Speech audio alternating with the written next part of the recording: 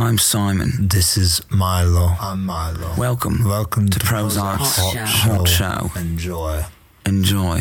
But baby, it hurts to love you. Baby, it hurts to need you too. My balance are right. I really wanna see ya.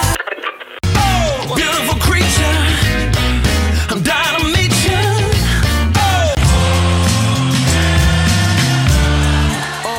Line the two up, and between the two, you'll split the difference. Yeah, that's why I'm just like, I don't even know what I'm thinking. Yeah, I can see I see a big spike here. As long as I'm lining up with your big spike, exactly. it'll be fine. We're gonna be fine. Okay, well, this is the thing with you and me, and you can use this as part of the podcast. It's just like when we plan things, you know. Like remember when we go with Campbell, we try to plan a restaurant, and as a get rich quick scheme, we'd spend half the time arguing about the name of the restaurant and the logo that was going to be on the sign. We never talked about how we were going to get money, what the theme of the restaurant was going to be, where it was going to be. More importantly, how we were going to get money. And we just go nowhere because we couldn't settle on a theme. Here, we can't even get to recording the podcast because we're trying to clap at the same time to line up our levels. Do you remember when we tried forming a band in grade 8? I spent more time trying to design the album artwork because I had all that planned, and then my guitar was sitting there collecting dust than trying to play my guitar and write songs. Meanwhile, we don't have any songs. But we got a name and we got a logo. There, and apart from you and me, we don't have a band. Yeah, that's true. I mean, we tried doing that one practice at my house. Let me remind people one more thing. This is a band of me and Brian that he constantly threatened to kick me out of. Constantly. You'd find other people, I heard this guy plays the drums. You know what? Maybe you don't need Teddy and his dumb saxophone. Dear God! Constantly. I remember the one time you did that to me. It was me, you, and Brian O'Brien, who was going to be our drummer. And I swear we're going to get right into the podcast. And you'd kick me out of the band during class. So we had our break, and I ran right over to where he'd be. And I said, hey, Brian just kicked me out of the band. You stick with me or you go with Brian? He goes, well, I'm very happy you came to find me. Because of that, I'm sticking with you. And I'm like, that's right. I'll show that Brian he doesn't have a band. I mean, the one practice we invited him to, he never even came anyway. I think he went and played hockey. I went out on his rollerblades somewhere, so we never had a drummer. Anyway, yeah, that's the story of us trying to make a band happen. If you haven't been able to tell just yet, it's Ted and Brian, and it's the Canada FM podcast, where we do a deep dive into Canadian bands whose songs, because we're starting to learn as we go through this podcast, that they did make an impression outside of Canada. It just wasn't with their music, because we found out that with the Moffats a couple weeks ago, they made it as producers, Rock and Hyde, producers. You know, you have a lot of different elements that you can do in the musical field, and a lot of people do make it, despite their bands not making it. But we're going with the bands, and today, we're trying something a little different. This long pause is for you to jump in here and say what we're doing different. Oh, sorry. I thought that was like a pause for dramatic effect and you're going to answer your own question. I was waiting for you. Yes. I've been hogging the mic. What else is new? You're a big ham that likes to hear himself speak. A little bit. But yes, today we are starting off with the Philosopher Kings and then be doing a little pivot into the offshoot projects, in particular the lead singer Jarvis Church, who had a couple of solo albums, and I think it was the rhythm section or guitar players. It was bass and guitar. Bass and guitar. Who formed Prozac, the animated duo of Simon and Milo, and their search, well, I guess it's Simon's search for love. The whole story is ridiculous, but we'll get back into that. But you know what? There's a point to that story, but we will eventually get there. And I'm going to have to apologize right off the bat for this episode. So we are going to start with the Philosopher Kings, because that's where this episode kind of evolves around. There is a shockingly lack of details on the early history of the Philosopher Kings. I looked high and low throughout the internet.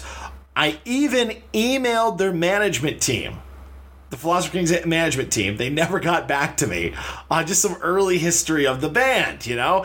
How were they formed? Where did they all meet? This, that, and the other early shows. Nothing. Here's what I got story of their name. It's a quote from Plato's Republic on how an idealistic government would be ruled by philosopher kings. That's the name of the band. That's where they got it from, and that's all I got. So if I had to make a wild allegation, they probably started it in college somewhere, because most college students have to take some bullshit philosophy class, and they're probably stoned playing frisbee in the quad, and we're like, oh, that's so deep, the philosopher kings, yeah. But here's Pass the the thing. frizz. I can sort of get with you on that, but they are so good on their instruments. These weren't just a bunch of dudes who just they decided definitely to hang weren't out. bros. Exactly. These guys had some background in music before they made this band. They're just too good. Well, I'll do a roll call. How's that? The original 1993 lineup consisted of Gerald Eaton on vocals, James Brian McCollum and Brian West on guitar, Craig Hunter on drums, who was later replaced by Denton White, and the Levine brothers, Jason and John, on bass and keyboards respectively. Both were later replaced in the band by Mark Rogers and Matt Griffin, respectively. That's all of the members of the Philosopher Kings. I got them all out in that one shot. Nice. Yeah. I mean, that's pretty good, all things considered. When you look at the density of their music, all the different instrumentalists that are in, like the song structure in those early jazzy ones, that they haven't had more turnover. Because you think that you get more like sax people or rhythm people just coming and going, but they've kept it pretty tight. They'd definitely have a cool look if they added a horn section. Oh, yeah. That would be awesome if they ever did that. And they have some songs that feature the horn section, but as a whole, it's not really what they do. But still, hey, you know what? They're still making music, so there's always time to add a horn section. Oh, yeah. Their debut album was released on Columbia Records on September 21st, 1994, and it reached gold status up here, which is pretty good for a debut album that didn't have a whole lot of hype around it. People weren't anxiously waiting for the Philosopher Kings. They just kind of showed up one day. The opening... And also... Sorry, I just wanted to jump in real quick. I don't know if you'll get to the musicality of it all, but when you factor in that how jazzy this album is and the style of it, it's R&B, but not the R&B that was kind of going on in the 90s. You know, not your Brandies, your that type of R&B, your what's that band? Next. Remember Next? Out of all the R&B groups you could have chose, It was the first one that came to me. It's the first one that came to me. Usher, I guess, technically at that time was R&B. You haven't even said Mariah Carey yet, who sold like more records than anybody in the 90s. But no, Next. I thought she was more Next. pop. I thought she was more pop than R&B. Pop and R&B. Her first album's R&B all the way. All right, we're splitting hairs here. Anyway, their style of R&B was much different. Theirs is more harkened back to like that 70s soul R&B that they probably grew up on, especially because Eaton, aka Jarvis Church, being from Jamaica, probably is influenced by some of that stuff. Yeah, and you know what? One thing that may have helped the sales for that, too, is the fact that there is a lack of that there, and a lot of places would need music like that. Like, my uncle is quite a renowned chef. He cooked on Parliament Hill for a long time. And he used to have a restaurant in Ottawa called Juniper. So if you remember Juniper, that was my Uncle Mike. He would have to go and buy music for the restaurant. It's not like nowadays where you just plug into satellite radio. Whoever owned the restaurant would have to supply CDs. And you'd play those, or you just play the radio, but no, you don't want to go to a classic joint and hear car commercials every 15 minutes. Yeah, that's something for like a crappy diner or something, just having like a staticky radio or a jukebox. Exactly. So this is before the days of the Kojiko music stations that just played music the whole time. He'd have to go and buy it. And now this is not a knock against this album. I'm not calling this like elevator music. In fact, I fucking loved this album. It's the opposite. It's very much the opposite of that, but it's good dinner music. It's something that you go into a place and when you hear this jazzy R&B stuff, it feels hip. And I can imagine that giving it a boost in sales because it's great for that kind of ambience, if that's what you're looking for. And as you can tell from that, as we get into the singles for this, yes, me and Brian both loved this debut Philosopher Kings album. The opening track is a cool, funky little number called Turn My Head Around, which reached number 6 on the RPM Canadian singles charts. But far and away, the breakout single for this album was Charms. Then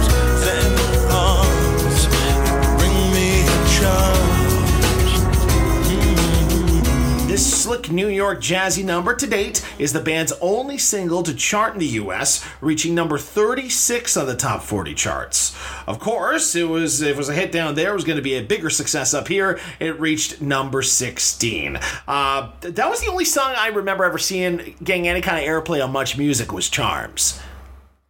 Honestly, they didn't really pop up on my radar till the next album with Hurts to Love You. So I don't have much recollection of this, but I just remember seeing it through Spotlight. Great. Well, do you remember much Spotlight? Yeah. Yeah, I remember watching that of the Philosopher Kings, and that was the only video they played off of that album. Look, he's on his phone. Okay. He's on his phone. No, I'm just I thought there was a song on here that's on the next album. I just wanted to make sure because I didn't want to start talking out of my ass. So hold up, just calm yourself. I'm not texting people. All right, fair enough. Well, anyhow, while Brian is looking up Philosopher King songs, I'm going to walk you through how this did in the eyes of the critics. Aaron, you good? Yes. There you go. All right. Well, just like me and Brian, the critics really like this album. However, as you know, the Junos are weird. So even though the album was released in 1994, it wasn't eligible for a Juno until 1996. But it still did pretty good. Oh the Kings were nominated Junos for... are a hot mess. I know. The Kings I'm going to make now... fun of the Junos again, just for our friend Jake, who may or may not listen. You hear that, Jake? Junos are a trash award show. Put a bit in this for a second, just for some clarity. We've been getting some feedback from our friends, because you know what? The ones who are going to give you their honest opinion aren't going to be like, "Oh yeah, it was good," are the people who are closest to you. Our friend Jake was very offended that for several episodes in a row we've been trashing the Juno Awards. He says they're a celebration of a Canadian music and we should celebrate Canadian music, which we're doing in our own way, but we should also honor the Juno Awards. And I don't think that we really criticize them. I remember when Sloan won over Treble Charge, we were like, "Oh yeah, you got that one right, Junos. Good job." You know what I mean? But just they're weird, especially in the terms of urban music. Let's face it, Junos, rap, hip hop, and R&B, they were weird with those two genres. What was it? Maestro had to wait 2 years before there was even a hip hop section category that he could be eligible for. Like they've been weird. Well, it's not only that. It's not just the Junos that get it wrong. You can watch any award show. Oh, big time. Everyone might have their favorite movie that they're pulling for in like an Oscar pool or a favorite show, but sometimes it's what's actually the best isn't always what gets it. And you're right. In the 90s, early 90s, when grunge and guitar-based kind of rock were all over the place, there was all these new genres that are kind of starting to make a way for themselves. The hip-hop, the R&B, dance, pop, and the Junos were... Like, they were slow. they always make fun of our styles back in the 90s that we were late on the American trends. Well, it's the same thing with the awards. Yeah, exactly. We were slow up here. But I don't know. I'm going to continue to rag on the Junos because you know what? Their award shows, and award shows in general, are kind of silly. Yes. But getting back to the Kings. Okay, so they got 2 Juno Award nominations off of this album. One was for R&B and Soul Recording of the Year, but unfortunately they'd lose to Deborah Cox on that one. However, they did come away with the Juno for Best New Group. Here are some of the bands they beat. They beat Hemingway Corner, who I've never heard of. Nope. They beat the alternative rock band Sandbox, which featured a young Mike Bubbles Smith from Trailer Park Boys fame on guitar. Huh. Yeah, that went through me for a loop. They beat Rhymes with Orange. I remember their name. I remember seeing a video of theirs on Much Music. I do not remember what they sounded like. And the future Finger 11, the Rainbow Butt Monkeys. I remember sitting at a diner or at a restaurant at my parents' or my grandmother's cottage up in Port Carling, and my brother bought them up. I thought he was making up a band. He's like, "Have you ever heard of the Rainbow Butt Monkeys?" I'm like, "Sounds like you're making this up," and he just couldn't stop laughing at it. There's no wonder. The funny thing is they changed it to Finger 11, which is like still like kind of like a dick joke. You know? It's either a dick joke or a freak joke. I don't know, but yeah, well, it's not nice to make fun of freaks. This was probably are you kidding? If the Book of Freaks existed, you and your brother would be sitting on the couch laughing your head off like Larry and Jeff. This isn't an episode of Curb Your Enthusiasm here, Brian. 3 penises. Anyway, the genre bouncing. Let's talk about why we love this album. Because for me, I love the genre bouncing on this. It's off the hook. Jazz, blues, soul, funk. There's some R&B. There's even like a little bit of rock on here and a little bit of folk.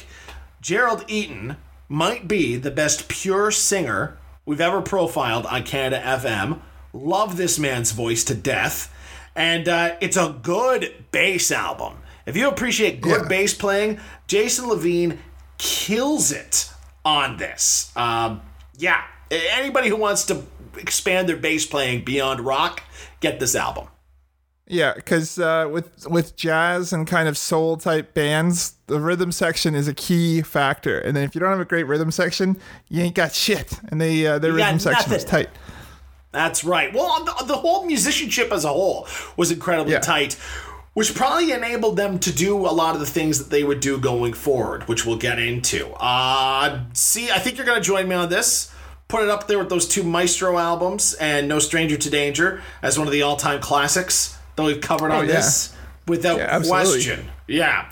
Critics largely agreed with us too there, Brian. One called it a refreshing break from the Stone Bush Jam and weightless dance music that was eating up radio airwaves at the time. Stone Bush Jam. I like that. The fuck does that mean? It's Stone Temple Pilots, Bush, and Pearl Jam mixed together. Remember how we had Theory of a Nickel Fault later?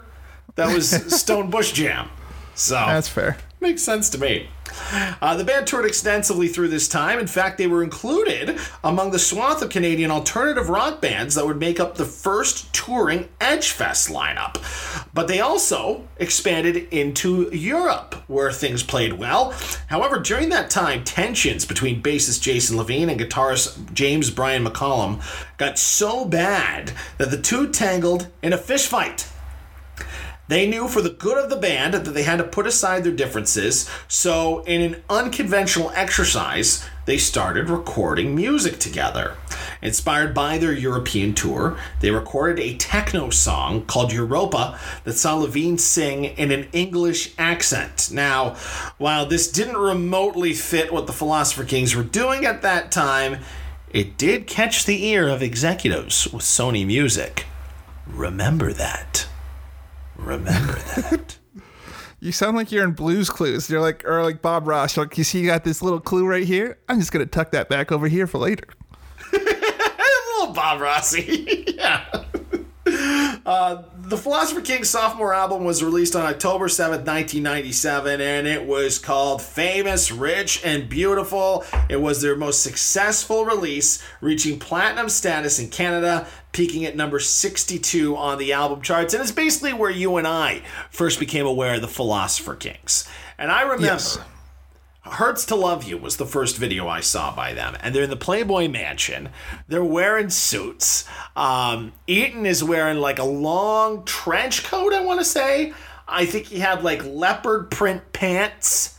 And for whatever reason, maybe it was the chorus. I think a lot of it had to do with his voice. I thought these were the coolest guys ever. That was my definition of cool. Leopard print, for whatever reason. Baby, it hurts to love you.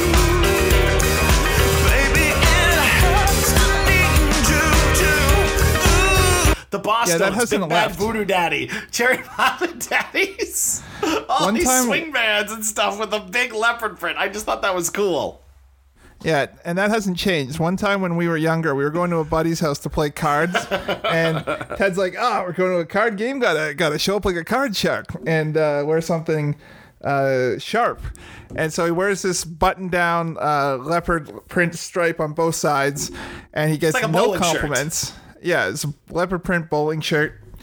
I was wearing some basic Echo shirt with like stripes on the sides, and because our friends who we were playing cards with were all kind of hip hop, like early 2000s hip hop heads. They loved the 50, they loved the Jay-Z, the Eminem.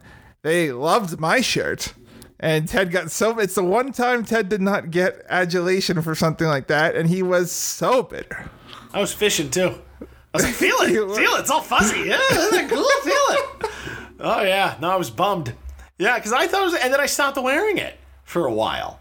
I wear it now. It still fits me. I still have it. But I thought that was cool. That was like a Philosopher Kings shirt. I actually wound up buying this album.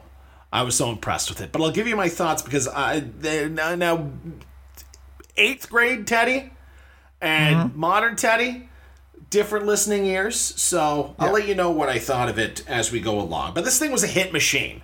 5 singles came off this album. There was You Stepped on My Life, which saw Gerald Eaton figure skate in the video.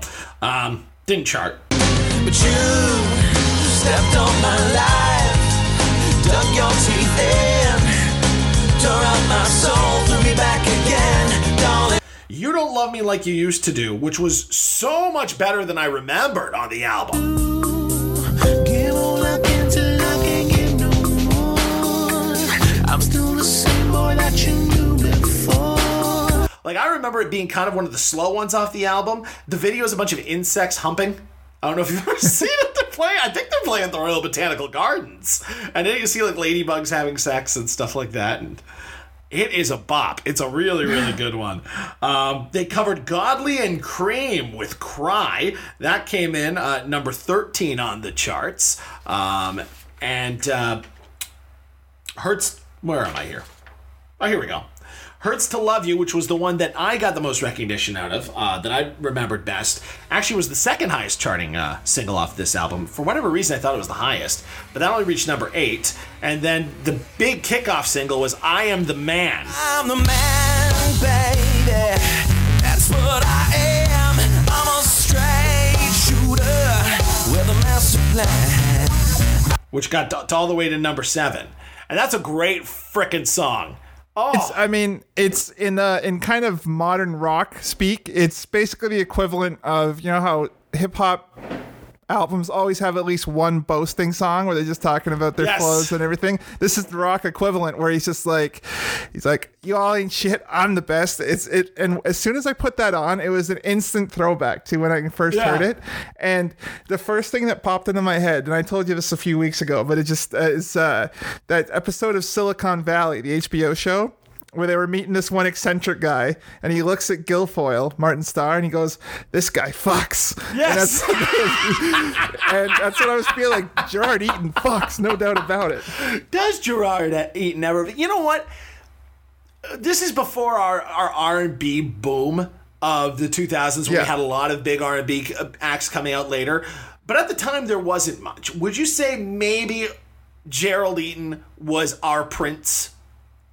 In Canada, you're not talking about the... Yeah, okay. In Canada. I would say he's the closest thing we got. Yeah. I don't think he plays guitar or any of that stuff, but in terms of pure singing and stuff, because he can hit multiple octaves. Guitar. Oh, does he? Well, he sings on multiple registers, and his songs often... I don't know, is he the primary lyricist, or... He might be. He probably is. Don't catch me with my pants down here. Let me check. Hold on. I'm assuming he is, because he seemed very personal to him.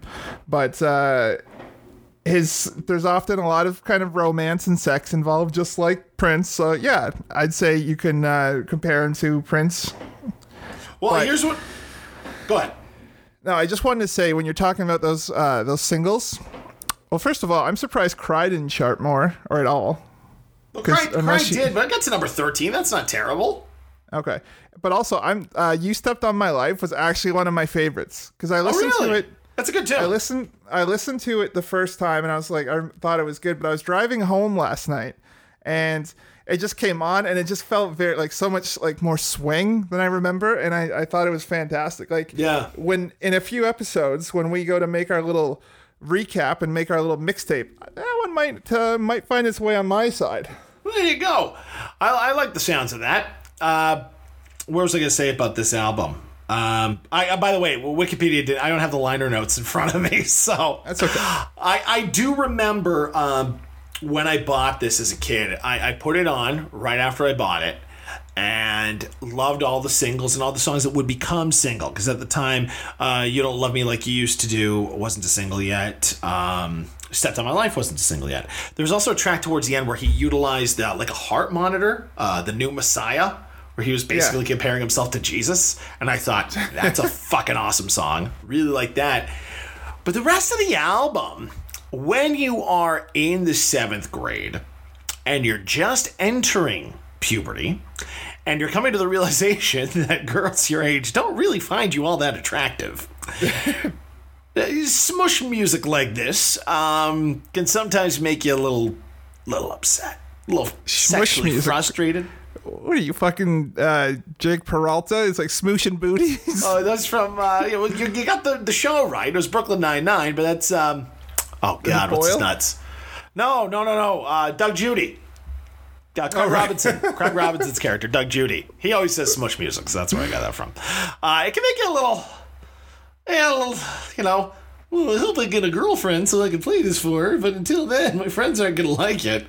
And, yeah, it just kind of... Honestly, just kind of bummed me out. You were far more introspective than I was back then, because at first I only listened to the melodies and I listened to the rhythm, because as I was only about 3-4 years into listening to music. Like, I got my first tape in 94, Green Day's Dookie, and 97, 98 was when I started buying a lot more CDs, and I was more listening to the melodies, the guitar-driven music, and all these things. I didn't really start paying attention to lyrics, with the exception of one song off of Dookie. Shit, what's the one where he's like, I'm all busted up. Oh, shit, yeah. Violet, is she disturbed? And then I tell her that. It's not. That's not from Dookie. It's from Nimrod, isn't it? No, it's you're thinking. Nimrod. Oh, you're right. It is from Dookie. Yeah. Like there was that one and Basket Case. That was when I was actually paying attention to the lyrics. So I was like, oh, these are Billy Joel's going or something.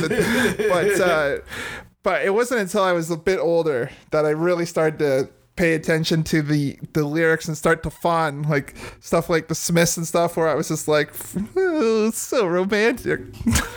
What was it, Pulling Teeth, was it? Yeah, it was. Yes, it was. Yeah, Pulling okay, Teeth. there you go. Yeah.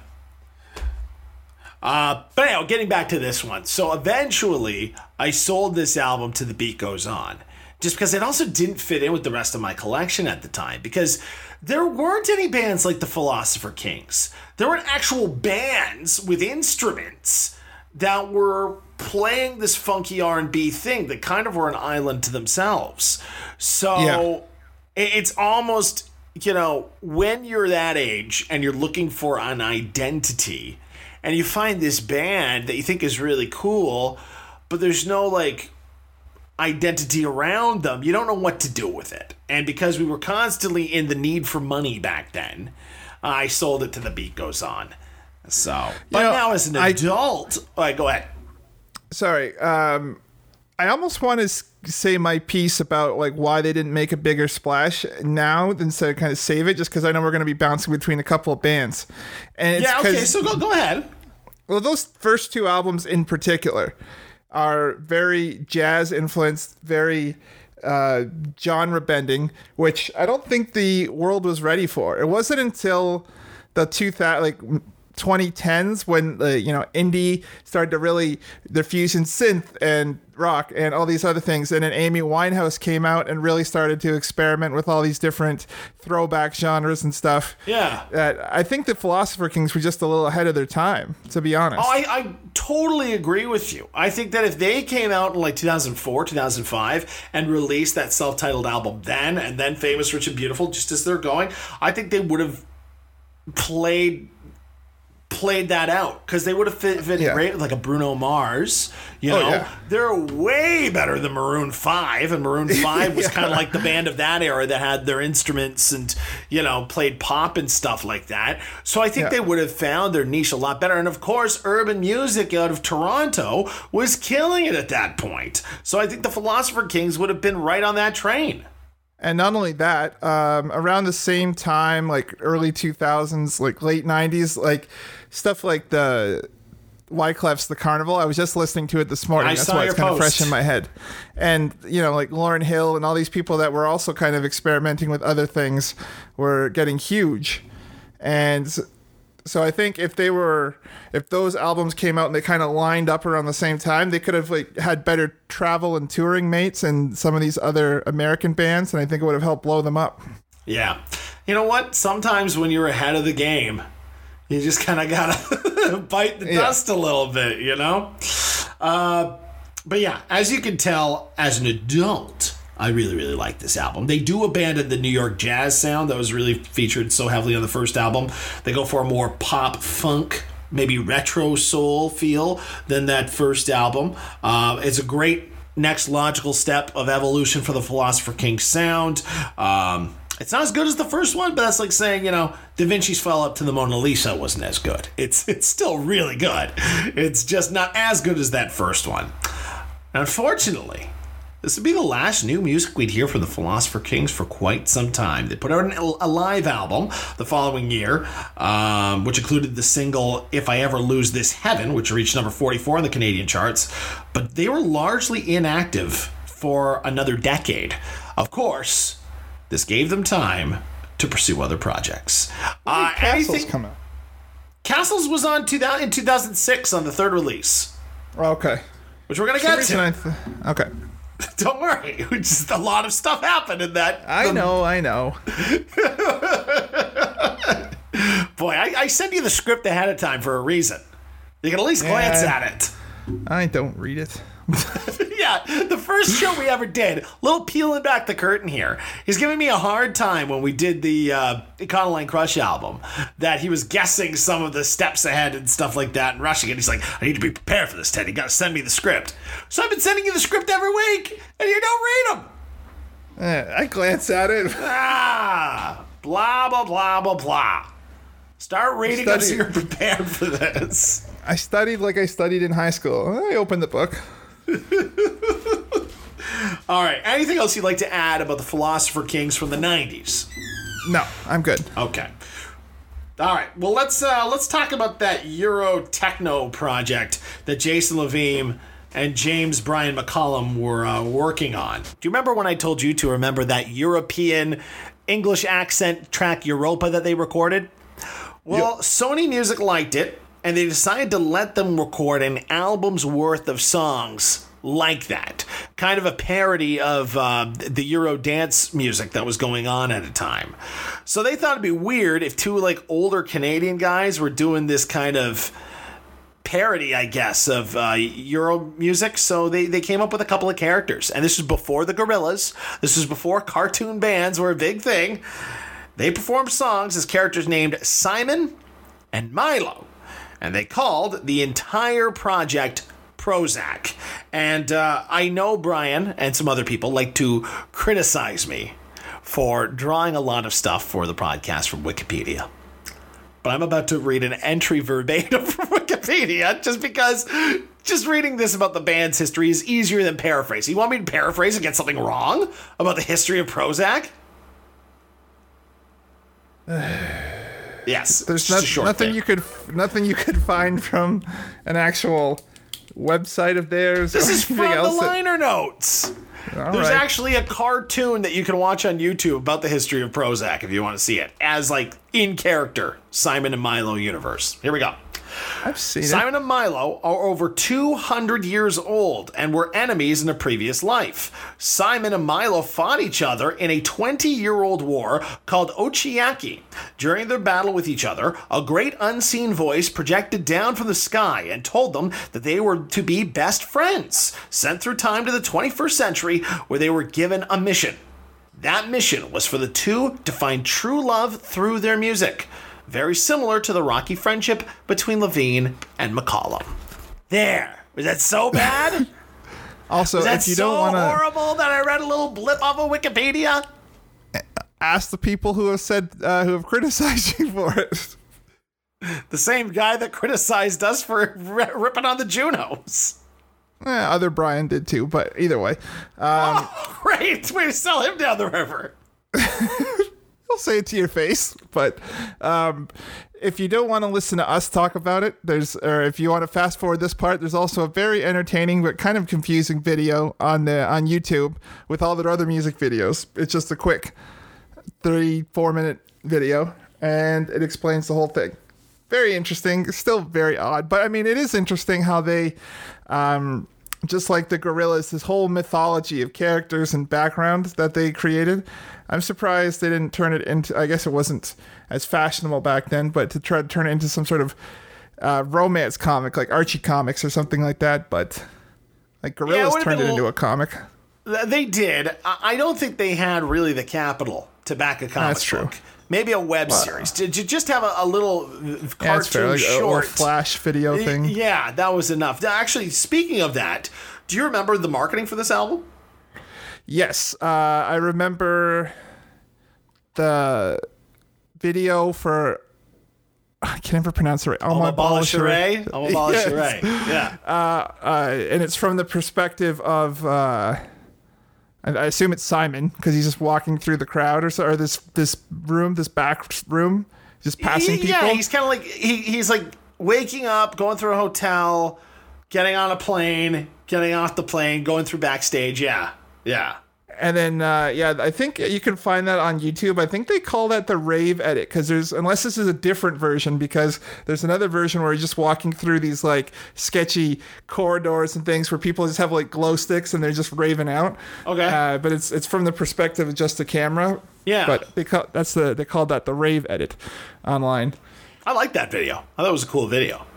Way better than the all animated video, because I know they released one to kind of like go inside with Sucks to Be You and all that, but I like the first person shot, and then they look at themselves in the mirror and they're like, "Are you ready, my counterpart?" "I certainly am, Simon." And they go on stage and perform. I love that. And that's the other thing too. At the start of the first album, and I'm gonna play this clip at the beginning of the show because it's a nice little fun intro where he's like, "Oh, I'm Simon, and this is Milo. I'm Milo, and welcome to Prozac's Hot Show. Enjoy." It's just like, it's so strange. And also their accents are fucking terrible. Is Milo supposed to be like Swedish or South African? I thought they were both supposed to be British. Yeah, but that's like saying we sound like people from Saskatchewan. They all have different accents. I know, but I haven't sat there under a micro. It's UK. How's that? They don't sound like a Welshman. They don't sound like they're from Northern Ireland. They sound UK. Okay? Okay.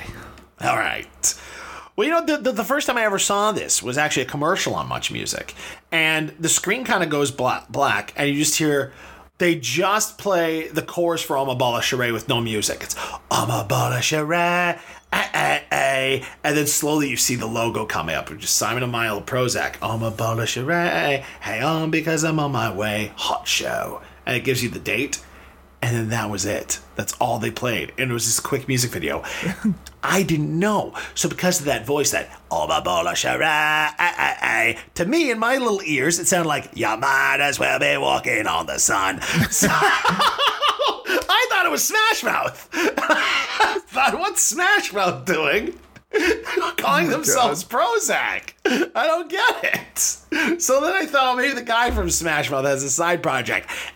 Never in a million years expecting this had anything to do with the Philosopher Kings. And they would actually keep that identity a secret for a while. People didn't know until I think Much did a thing that like, hey, we're also members of the Philosopher Kings. Well, it's, yeah, because I remember it was either something I saw or maybe something you told me. You're like, you know, Prozac's from is in the Philosopher Kings, and I thought it was the lead singer for years. I thought it was Gerard. Really? Like, that doesn't sound like him, because no one corrected me. Yeah. And this is before people lived online to try to find this shit out. So you were basically at the mercy of news, magazine articles, stuff on Much, or liner notes for the most part, and the occasional website that you make on your own. Yeah, there's that too. Yeah.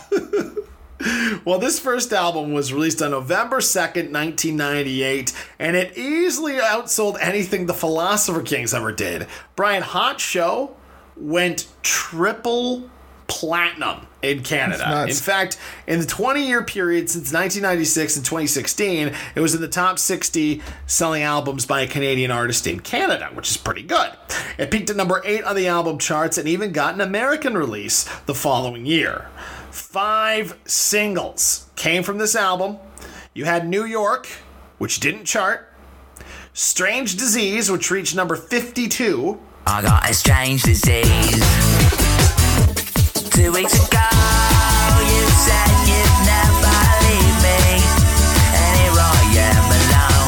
Alma Bala Sheree, the debut single, which is my personal favorite. Alma Bala Sheree, I really wanna see ya. Alma Bala Sheree, hang on because I'm on my way. That only reached number 50. It wasn't that big a hit. And then also Europa, the song that started it all, which got up to number 45.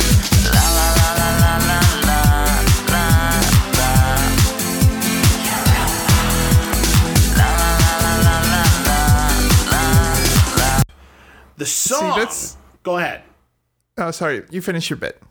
Okay, because you can, as long as it doesn't have to do with the song I didn't mention yet, you can say your piece. If it has something to do with the song I didn't mention yet, then don't say anything. No, I was just gonna say out of all the singles, and the one you're about to mention, because I know which one you're about to mention. I thought "Strange Disease" was actually the one that was going to chart the best because. Really. I thought it was the most catchiest. I mean, Alma Bala Sheree is very catchy, but it seems shorter than the others, and I have to double check that. And so it's like short, catchy, punch, you're in, you're out. Whereas the other ones felt a little like they're still great. I still love the album, but they're longer, a little more repetition. So I don't know. For me, I thought Strange, and also the video to this day still throws me. Because, and this might have Strange Disease? Yeah, because they're supposed to be, I mean, I know they're 200 years old, but for the case of this, where they're at in their lives for this, like, are they in high school? Because it starts off with Milo taking Simon to the school nurse, and then he's telling the hot nurse how he's like sexually frustrated. I'm like, I mean, I get it. What teenager isn't sexually frustrated at that age? But at the same time, he's also jet setting around the world, meeting like African princesses and stuff like that. Clearly, he's not in high school unless it's some 21 Jump Street shit. What I have to guess is, okay, so we know that they are definitely in their 20s or 30s because they fought in a 20-year-old war. So let's just say you're 18, you got enlisted in that war. Okay, that took 20 years. You're 38. Now you're being teleported through time to the 21st century, okay? I think maybe the reason why they sent these 38-year-olds to class is to kind of catch up on what they may have missed. So, I don't know, the great unseen one probably wasn't there. They're probably like, hello, we're over 200 years old. We'd like a little education on what we missed. No, not the guy from Smash Mouth. No, I'm sorry. The other thing too is assuming this battle. I mean, I know they're over 200 years old. Yeah.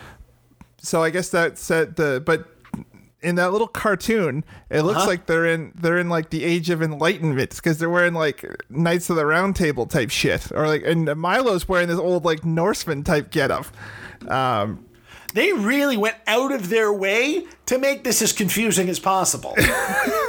So I think when you've got all these different times and inconsistencies thrown into a storyline, you know what the best thing to do is? Just go with it. Say fuck it. It's a silly marketing ploy. I know, but I know we're paying way too close attention to this and poking some unnecessary holes. It just bothered me. Plus, it's Simon fun, though, never having. It is fun. Plus, Simon never having a neck, but Milo's got a big, thick neck. I still don't understand. Oh, maybe, man. I don't know. Maybe that was a time travel issue. You know, one guy loses his neck, the other guy gets some extra neck.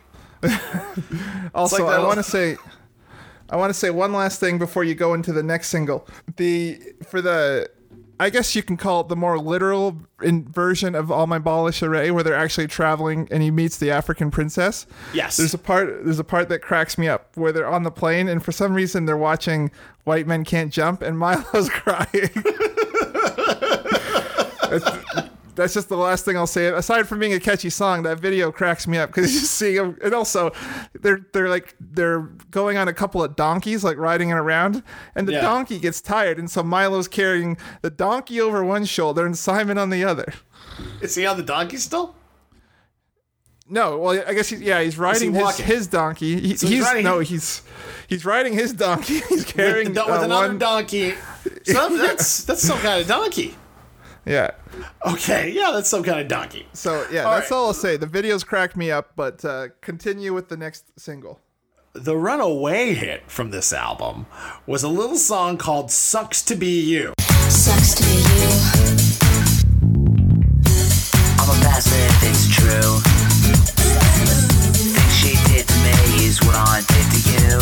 And it was basically a meme before memes were a thing. The saying appeared on all kinds of merchandise promoting the band, as well as a ton of other shit that had nothing to do with the band. The saying was everywhere. It was like, "Waz up" before there was a "Waz up," or the Budweiser Frogs, or "It wasn't me." Something silly like that. This was Sucks to Be You in Canada was a thing. I remember, what was the show called? The Much Music one where you get to go meet your favorite band. Do you remember what that was called? Strombo hosted it. Fuck, what was it called? Like, it was like Much Music, not Icons. I can't remember. But basically the premise was you It wrote wasn't in called you Meet say, the Band, was it? I thought Meet the Band was... I think you got confused with Making the Band. Yeah, there's Making the Band, and then... shit. I'm going to see if I can Google Much it. Music wasn't ever, like, obvious with their names of their show. They made you guess. So regardless of what the name of the show was, the first guy who won a trip to go meet Fred Durst. And they asked him, "Hey, do you have anything to say for the people watching at home?" And the first thing he said was, "Sucks to be you." As if we all want to really go meet Fred Durst. And it cracked Strombolopolis up. He started losing his shit. He thought it was hilarious. So, yeah, the saying "sucks to be you" was very, very popular in Canada in the late 90s, thanks to this song. Levine says it's part inspired by an awkward encounter he had with a groupie, and it's also inspired by a Woody Allen routine, which I have not seen. It peaked at number 25 of the Canadian charts. I'm shocked it didn't get higher. However, it did reach number 1 on the only chart that matters, and that is, of course, the Much Music Countdown. Any luck in finding the name of that show, Brian? Oh, here we go. It's called Gonna Meet a Rock Star. Gonna Meet a Rock Star, that was it. Much Gonna Meet a Rock Star. So they were pretty obvious with that one. Yeah. Yeah, all right. Well, I take back what I said about them not being obvious about the titles of their shows. Anyway, Sucks to Be You, with that being the highest charting single of the bunch. Of course, it got Prozac a Juno nomination for Best Single in 2000. They were also nominated for Best New Group. And Hot Show was nominated for Best Album. And surprisingly, Strange Disease, which you loved so much, Brian, got a nomination for Best Video. So there you go. Now you were the only person who thought the fact that they were in high school being sexually frustrated was hilarious. Can I call it, or can I call it? And I don't actually read Wikipedia, so this is me just going off the top of my head. However, it failed to win any Juno Awards. Yeah, son of a bitch. You know, it's an interesting album, Hot Show. It's a lot better than most. I'd call Prozac a novelty act. Do you think that's fair? I mean, the fact that they hid behind animated characters and they had this whole cooked up thing. Yeah. I mean, the music isn't novelty. It's just something of its time, because the late 90s were, pop was on the huge rise, especially Euro beats. The fact that I had that Euro dance 98 or 99, Much Dance, were doing those Much Dance, or Much Music was doing the Much Dance albums. It was just, rave culture was a big thing.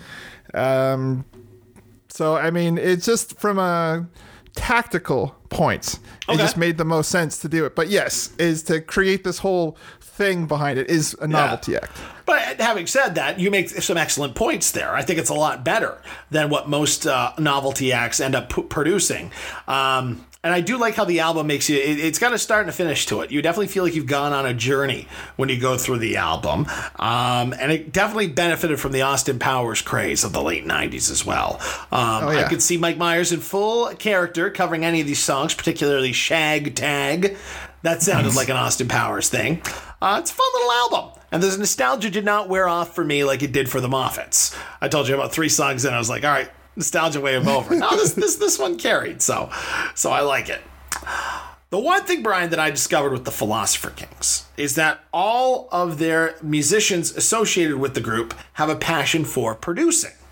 In 1999, Gerald Eaton was invited to the Honey Jam Showcase in Toronto, where he discovered a young girl from British Columbia who had a song about a bird. Well, he produced her album with bandmate Brian West. They went up doing a team called Track and Field. That's what the Eaton West combination was called, Track and Field. And this album went on to sell 6 billion copies worldwide and earn Eaton and May a Juno as well as a Grammy nomination for Producer of the Year. The album was Whoa Nelly, and the artist was Nelly Furtado. That's right. They are responsible for Nelly Furtado, and Gerald Eaton and Brian West can say they've got a Grammy nomination. Pretty damn good, huh? Yeah. Yeah. This was a cool thing, too, that happened in between Prozac releases. Well, okay, you want to say something and then keep going. Go ahead. You got to speak up, Brian. No, I was just more laughing at myself because you're like, not too bad. I was like, yeah. I was like, what a dynamite dropping, Monty. So it was just making me laugh. I was going to say, if you need to say anything, just blurt it out. This is cool, though. You might like this. So, they're in between albums. Lavina McCollum, Eaton and West, a.k.a. Track and Field, and they're both trying to produce some shit. So, Lavina McCollum, they found some time to produce some records in between Prozac releases. In 2000, they wrote several songs for the boy band B44, including their runaway hit, Get Down. Now, you got to play the part, and you know what part I'm talking about, Brian. Play it right here.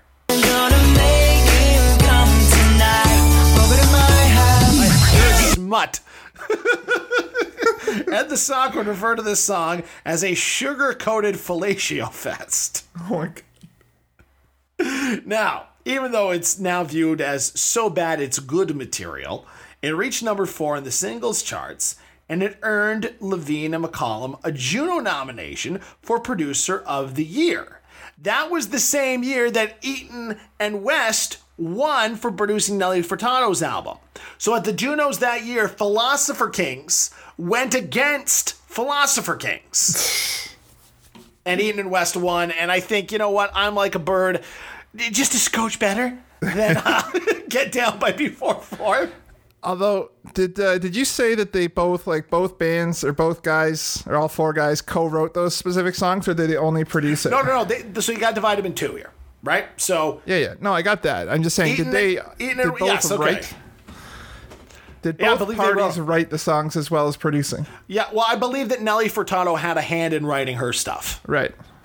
Yes. However, Lavina McCollum wrote Get Down. Okay, so I mean, the fact that went up to number 4, I wouldn't be surprised if that probably made them more money, that song alone, than anything they did in the Philosopher Kings.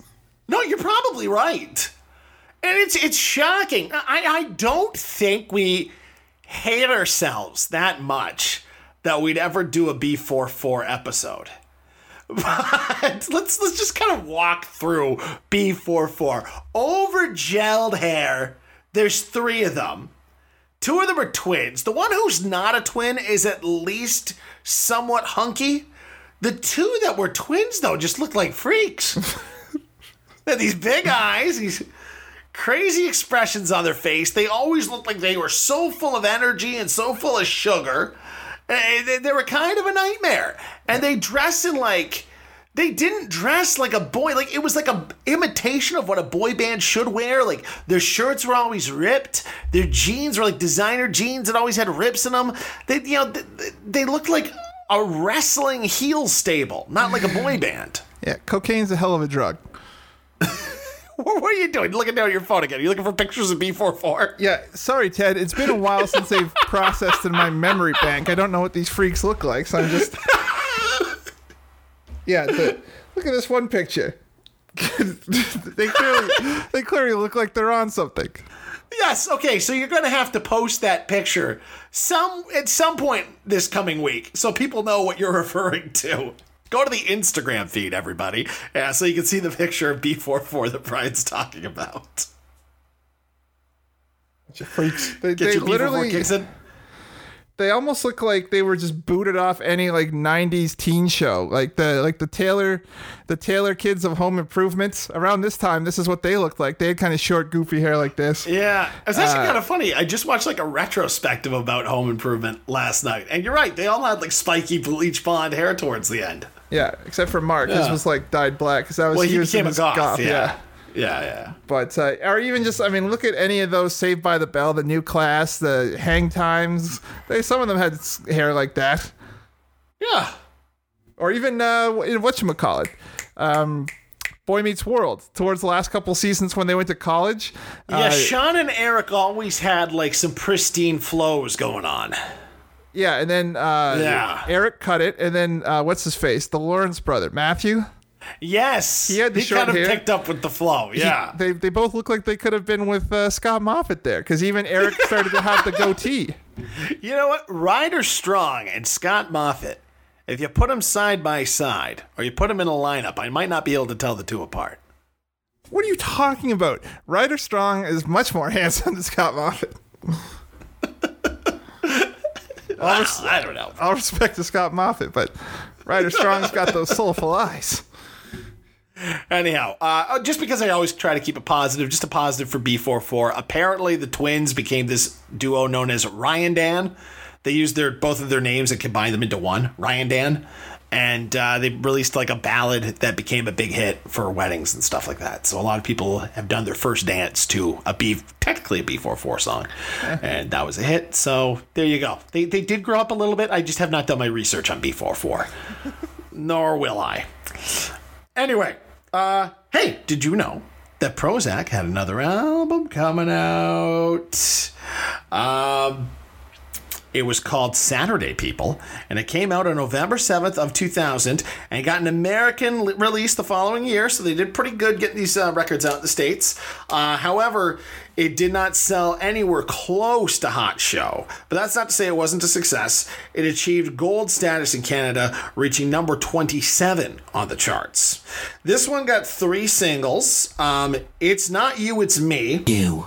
And I remember just how Julianne held my hand, headline ran, it's not me, it's you. Be As, which is a weird one, okay? Because Be As is such a strange one. Be as white as you want to, be as black as you want to, be as brown as you want to, don't let anybody stop you. They released it as kind of an anthem for equality. Because you listen to the chorus like, be as black as you want to, be as white as you want to, be as gay as you want to, be as straight as you want to. Pretty simple unity song. I'll just but then they play have it. all these little...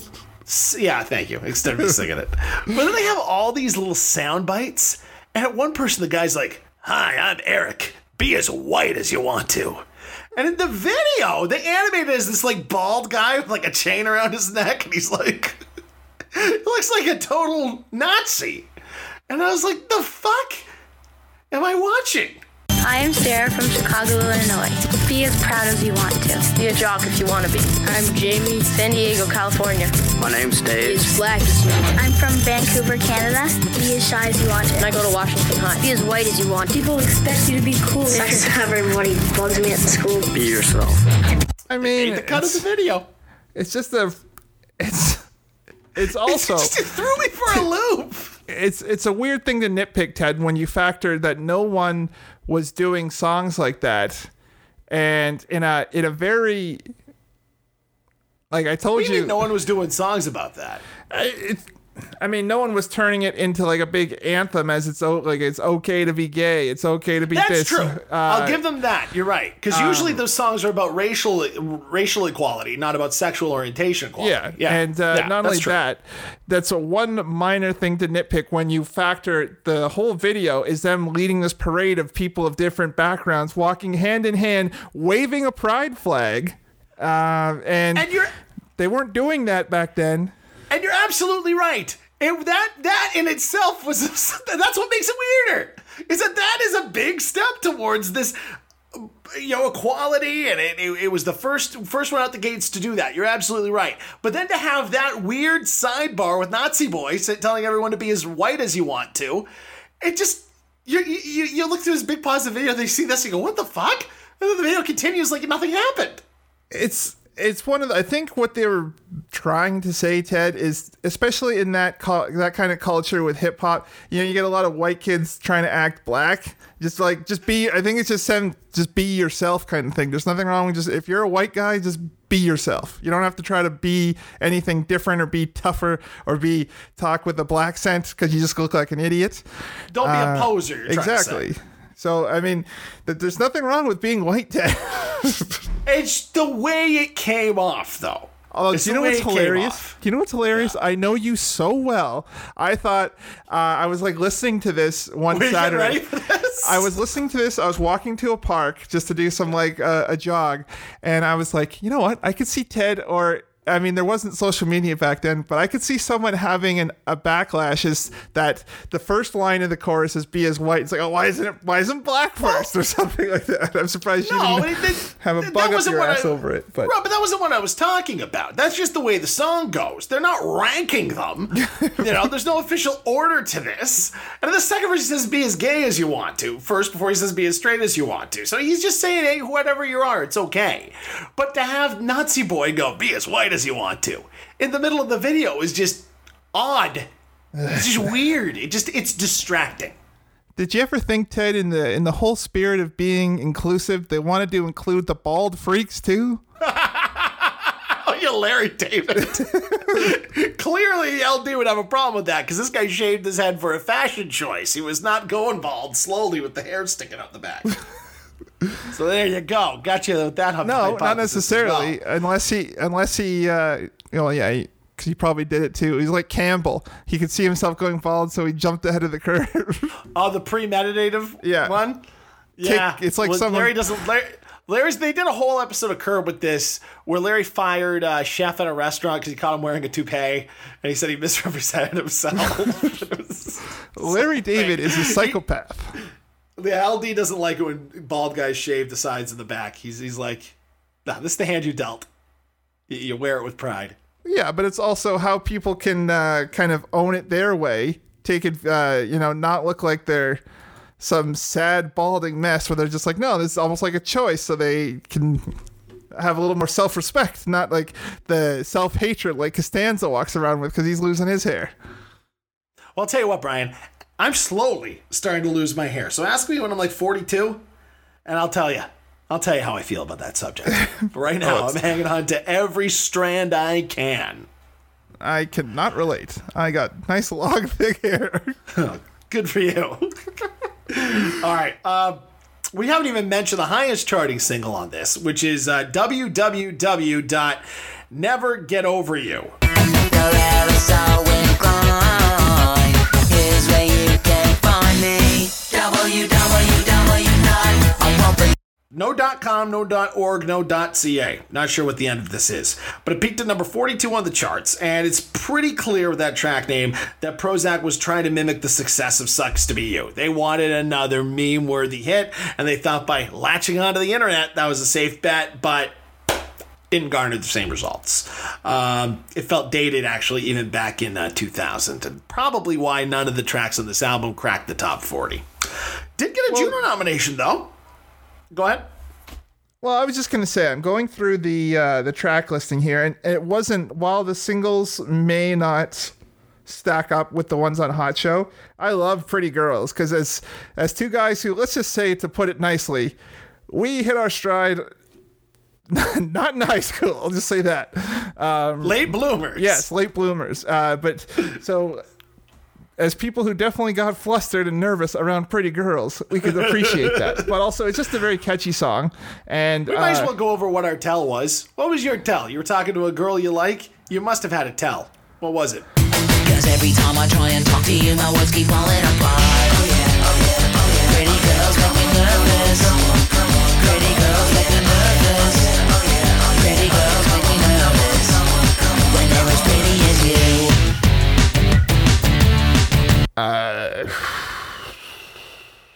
I don't know. What was yours? I got two. Yeah. Hot ears. You've seen me become Teddy Hot Ears before. Where my ears get bright red and they are hot to touch. And the other thing is the loudness. I just... I mean, generally mess. people I was really into. There's a reason why I never asked any of them out or anything, just because I was very shy.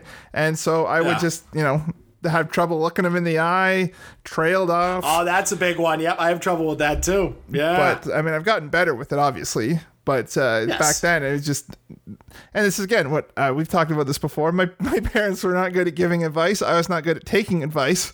So no one was there to be like, just look them in the eye and be like, listen, you and me are going to go on a date.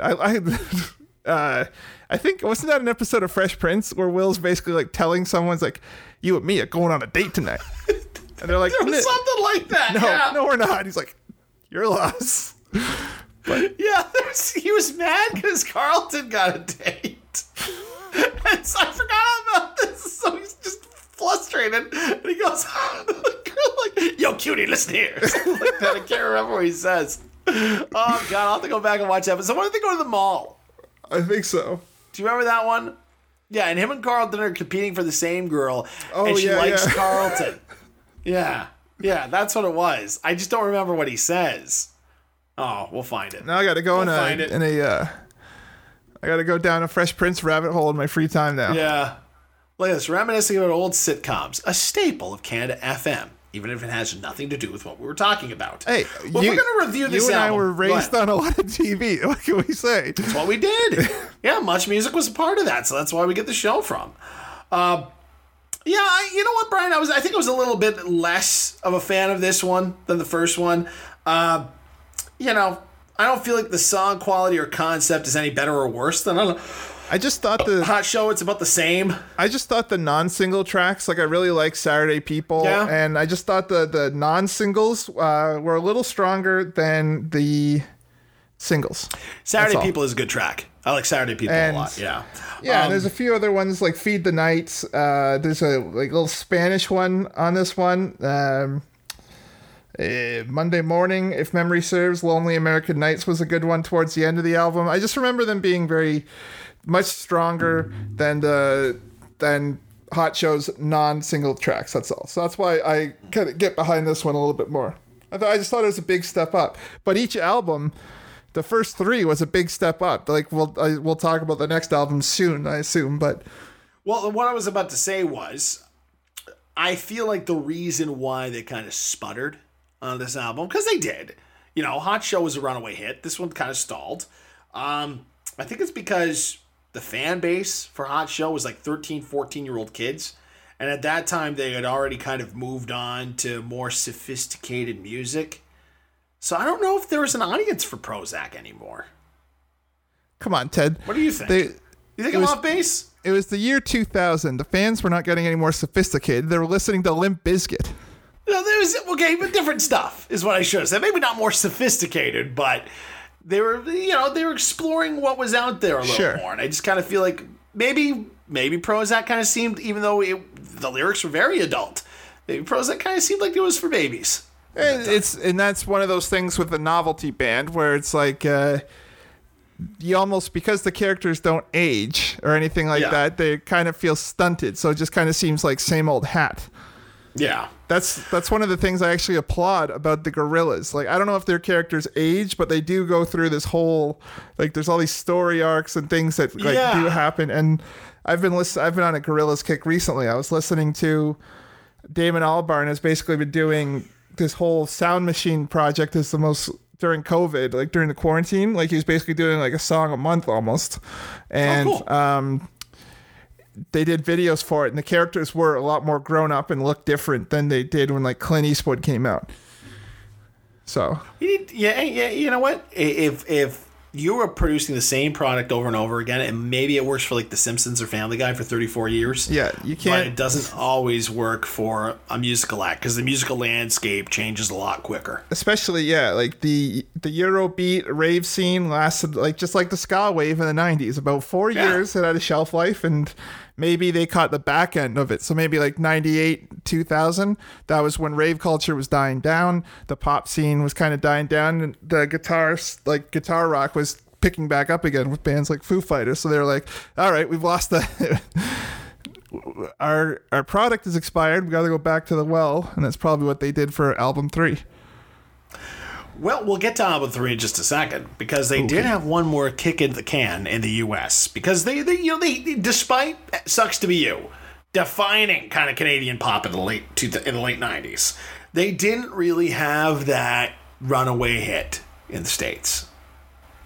So they partnered with Disney to market the compilation Ready, Ready, Set, Go, which was just a mix of tracks for the first 2 albums, and they released a new single on that album called Get a Clue. Time tells me what I must do. Wake up, boo new, it's me, it's you, get a clue.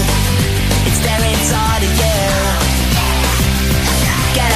Which was used in the Lindsay Lohan TV movie of the same name, which I have not watched yet, but it's out there.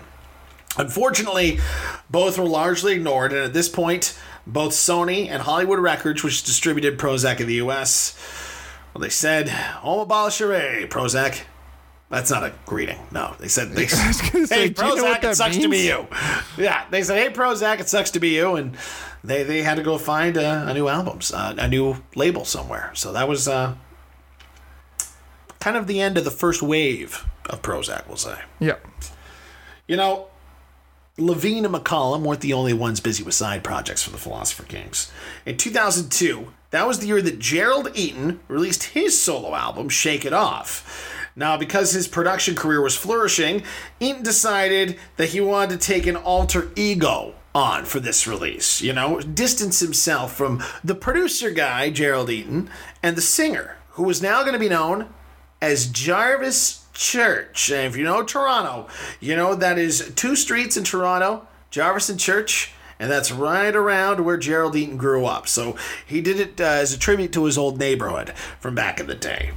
And he co-produced his debut release, and he claims it was very inspired by electro soul acts like Prince and Jamiroquai. And we were talking about how Eaton might be the Canadian version of Prince. Nelly Furtado returns the favor to the man who discovered her by contributing vocals to the track Fine Line. And the extremely underrated Esthero, who's a great Canadian artist who we might cover at some point on this. You wish you had what you could do with the night. I leave you lying on the sidewalk. She chimes in on the track Run For Your Life, which is a real fun one. Cool, danceable ditty. That's one of the album's singles. Also, remember Jellystone? No. Money can't buy me happiness, but I'm happiest and I can buy what I want. He's on this album, too. What a tickle to the old memory bank. Jellystone, he only had one hit, but boy, wasn't it a hit. Now, for being released in 2022, I am shocked by how hard it is to find this album. It's not on Spotify. Yeah, I was only able to find a couple of tracks on YouTube, watch the videos for.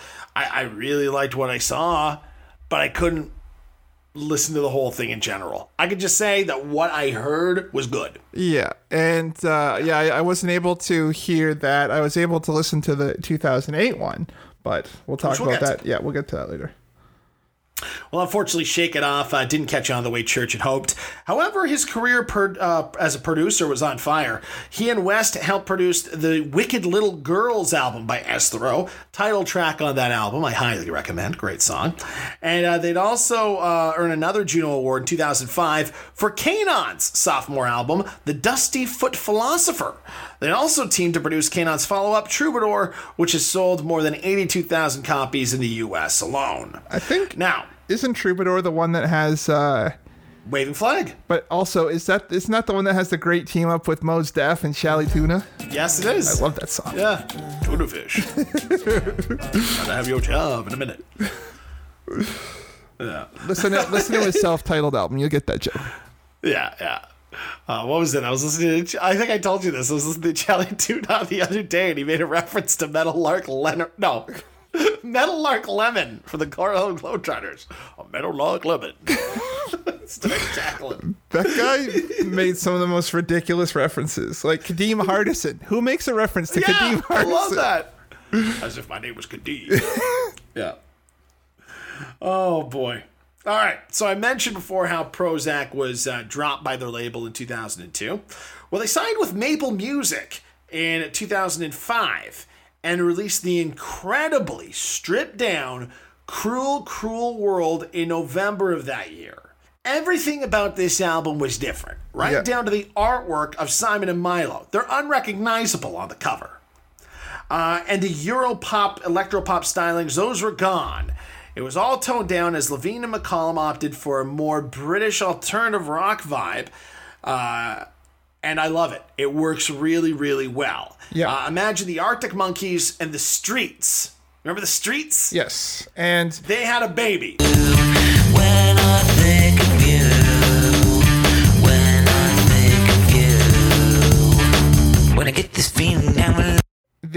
I agree with you. And then I was listening to it last night. I was driving home. I was on a long drive. That's why I was listening to a lot of music on the way home. And I caught a couple of things as well. Because in some of those songs, he, that low mumble register, it kind of reminds me of Jimmy Pop, the guy from the Bloodhound Gang. And also there's a singer named, for some of the ones where he sings on that kind of low register, there's a guy named Mike Dowdy who was he was in this band called Soul Coughing. I love Soul Coughing. Yeah, one of their songs I think was in that Jordan documentary. Yeah, but, Super Bon Bon.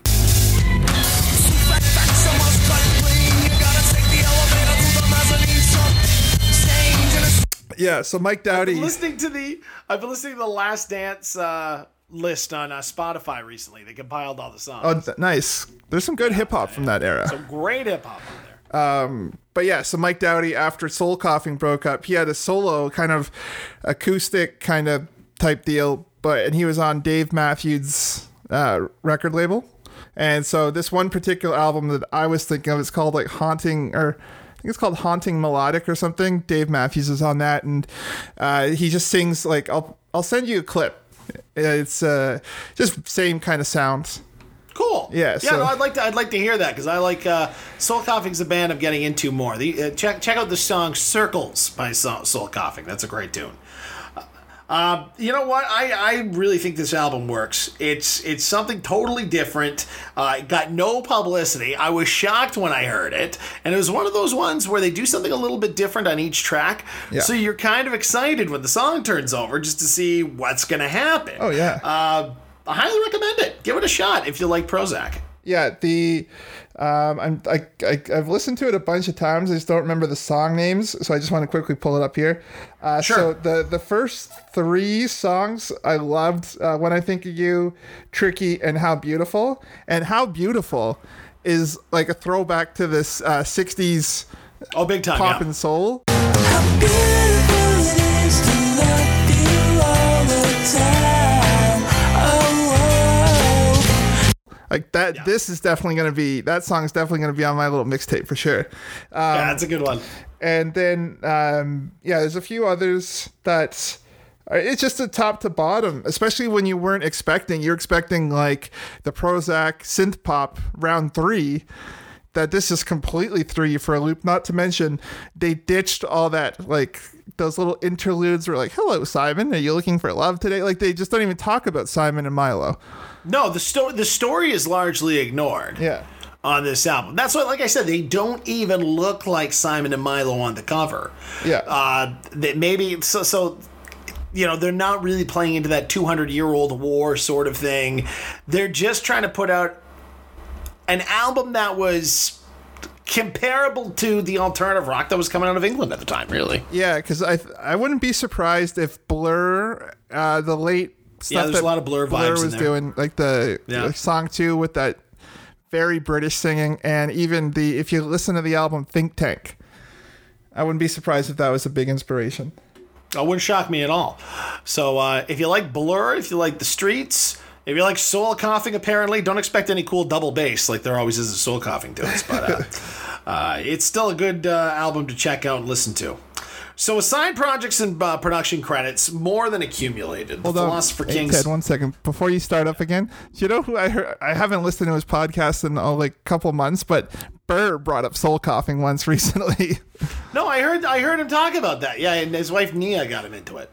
Yeah, because Burr's such a square. He's like, if it's not AC/DC or Led Zeppelin, he doesn't give a shit. No, he has fun learning certain songs on the drums, and if he's it's this shit. Nah, I can't learn it. You know, he doesn't care. It's his thing. You know, he's in his box. But we all get into our box sometimes. It's fine. But yeah, no, you know what? He brought that up. I'm like, I remember Soul Coven. This is a while ago. He must have brought him up a couple of times then. Yeah, well, it's probably this was like beginning of the year. Yeah, it was probably like last spring when he was watching the Jordan doc because they were in that. So yeah, so when they came up on the. Or summer, whenever the hell it was. On the Last Dance playlist, I was like, oh, yeah, this song's baller. And went and I started following them on Spotify because I always look at I don't need to walk around in circles, walk around in circles. It's such a great song. Anyway, all right. As you were. Get back. Okay. So, with side projects and production credits more than accumulated, the Philosopher Kings got back together in 2005 to record their third studio album titled Castles. Somewhat surprisingly, this release was largely ignored by the masses as it didn't really chart anywhere, but did produce a trio of singles including Beautiful Creature, Oh, beautiful creature, I'm dying to meet you. Give Back the Love, and Castles in the Sand. Oh, just tell me we're happy, just building castles in the sand.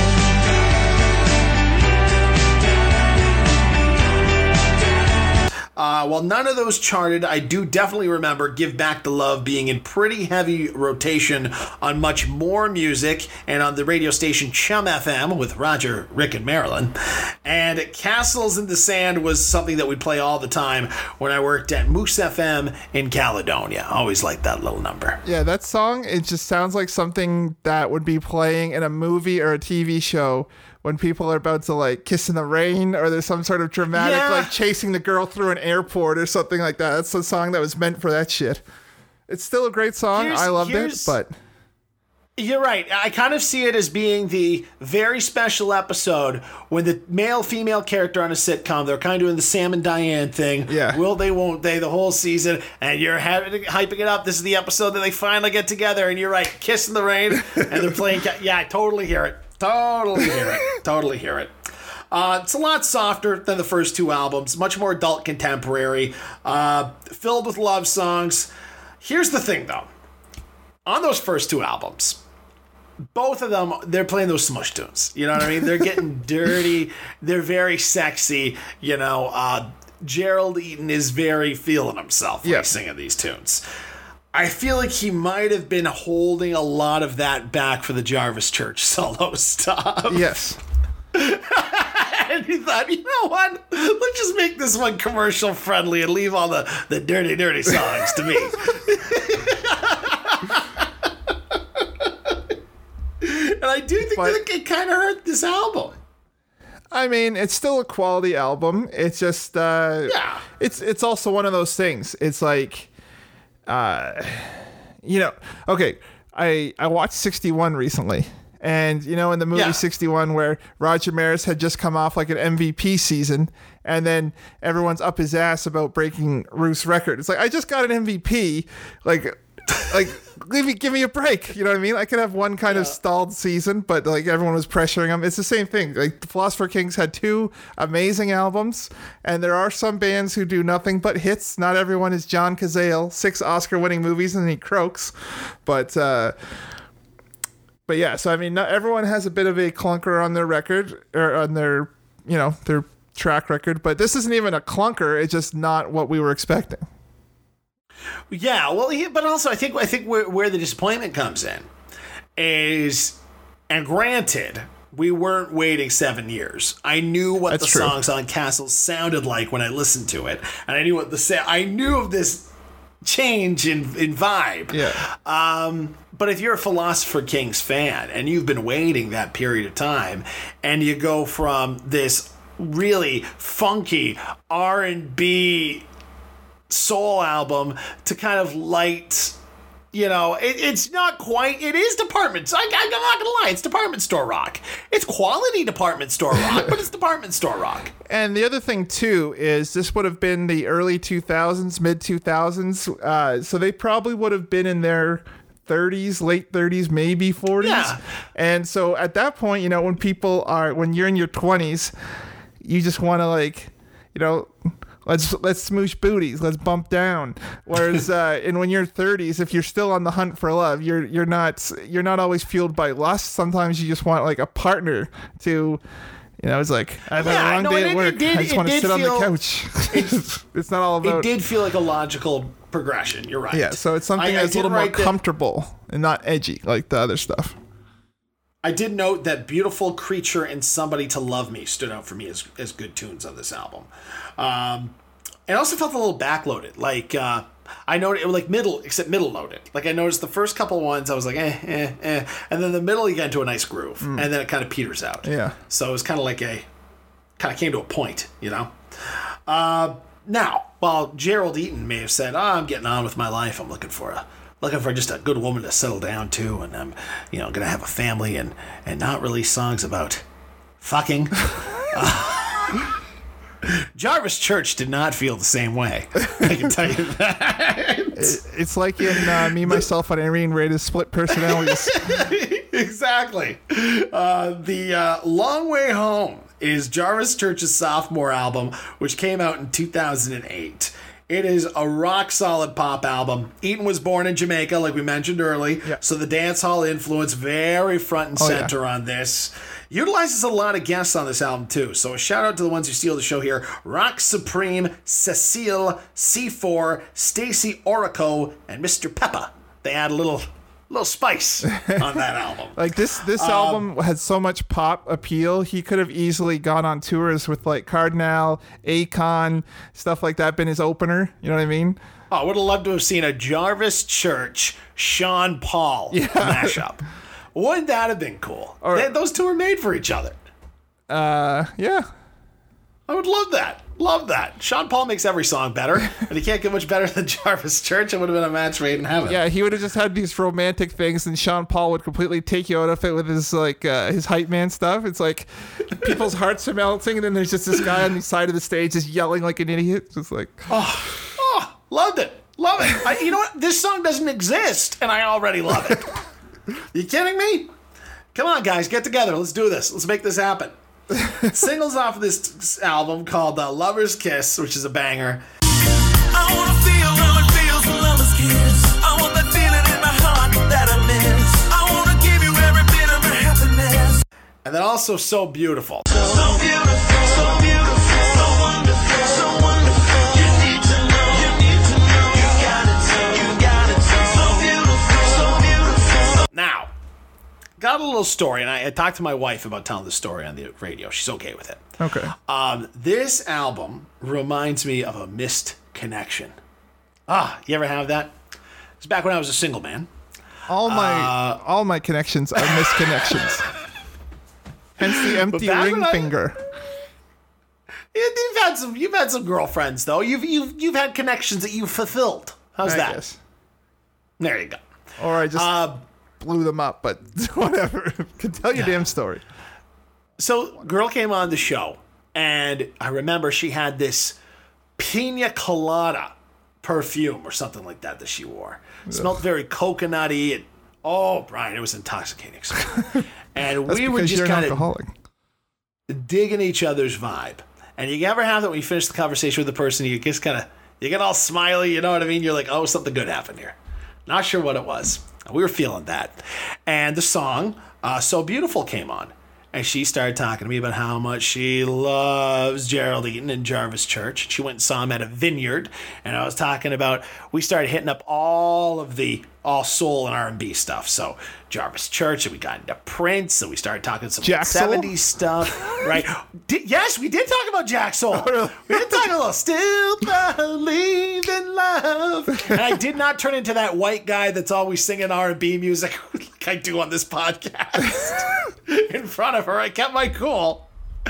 And then she asked me how old I was. I think she said, like, were you in high school during this period? Like 91 or something like that. That was the era we were talking about. I'm like, no, I'm 26 at the time. I'm not 26 anymore. And she's like, oh, I guess she was like mid to late 30s. But like I looked a little older and she looked a little younger, and I was still into her. I don't think she was into me anymore after that. So I never saw her again. And when I heard the Jarvis Church, and that got me thinking about that one. And it was just like, You missed wrong it. place, wrong. I shouldn't have said how old I was. I should have said. Well, I mean, she basically her. asked you, like, because like, all you had to do is say I graduated in 03, and she would have been able to do the math. Yeah, I could have done something. That's like what she would have been but like. 03, I was already at my first divorce in 03. Oh, God. Yeah. Oh, well, you know what? Hey, things worked out for old Teddy. You're- Hopefully things worked out for her as well. You're happy. So- That's all that matters. Yeah, exactly. Who cares about anybody else? This in bitch, world? hopefully- As long as I'm happy. Ugh, isn't that the mantra of the? It should be on a patch on your jacket. If only Teddy's happy, that's all that matters. Not that bad. But I was when I was doing some editing and kind of getting some little promo material Yeah. ready for this, because remember that initial one before you wanted to do it all in one shot. We were going to do Philosopher Kings in one go, the other two in another go. So I was Yeah. editing just Prozac and Jarvis Church stuff together, and so I was watching the video, and something struck me as very odd in that video. And if you've never seen the video, it's literally this cute, don't know her background, brown skin. So I'm not going to speculate where she comes from, but East Indian? Is it safe to say she's East Indian? yeah, probably. Okay. And so he's got a thing for the takeout girl, but she's just kind of like, she has a shitty coworker, and clearly, like, I guess her boyfriend's a shitty person, and he goes to just try to cheer her up. And he's like, there's even a line in the song where he's like, I don't eat fast food, but I just go to like make her smile or something. Just go every day. I remember it. And Yeah. but I'm like, unless she's like a 20-something working like her way through university, I'm like, this is very creepy, because Jarvis Church is probably in his late 30s, maybe 40s by this point. He's hitting on the takeout girl. A little creepy, Jarvis Church. But here's the thing. Jarvis Church shows up, and I am assuming he is wearing like kind of a green wrinkled up dress shirt that's unbuttoned, so you can see his abs, and hair is kind of slicked back. Actually, Jarvis Church does not walk like a normal human being. He's kind of got the Nick Cage swagger to him. He's where wearing- he kind of slopes a little bit when he walks. I cannot imagine any man, especially a man that treats this woman horrible, like the lyrics dictate, sticking with her man when Jarvis Church walks up. Just to try to make her happy and be nice, be a nice guy. You know what I mean? That's completely unrealistic that she'd stick with this piece of shit boyfriend. Well, you're right with the green. It's not a green dress shirt. It's a green T-shirt, but you're not far off. It's a kind of a short, like very short. It's like a T-shirt sleeve was cut in half. You know those short. Okay, T-shirt yeah, sleeves? sure. Show off some of the Yeah, biceps. so and it's tight. He's got the pecs, and he's got the abs, and he's showing it all off. But he's also wearing So he's got the shirt unbuttoned just so you can see everything. Oh, it's right? a T-shirt. So, but it's it's a T-shirt. Okay, form fitting. Yeah. Okay. And he's also wearing this stupid like pork pie hat, like he's a Cuban tourist or something. Of course he is. And so either way, he's looking stylish, and he's flashing the pearly whites at the girl, and he's just making her day.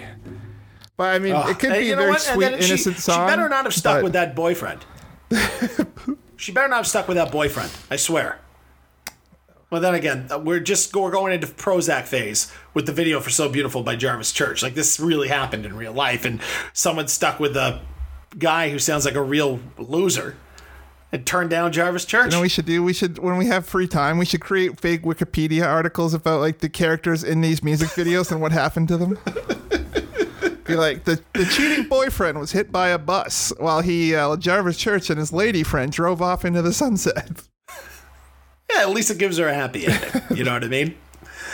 Speaking of Jarvis Church, did not release any real original material after The Long Way Home, but he did something called the Soul Series. And I don't know if he plans to continue this, and by all means he should, because if you're a fan of old soul like I am, you'd absolutely love this. He did tribute albums, one to Sam Cooke and one to Curtis Mayfield. They came out in 2015 and 2012. If you're a fan of Sam and Curtis, there's not going to be a whole lot of new stuff here, but if you're brand new to the genre and you just want to get a sample of it and you like Jarvis Church and you like his voice, make sure you check this out because he's doing good tunes. They're not original tunes, but they're good tunes. Also, first, hold on there, Ted. these- Say you're not the only fan of soul music. I love Sam Cooke.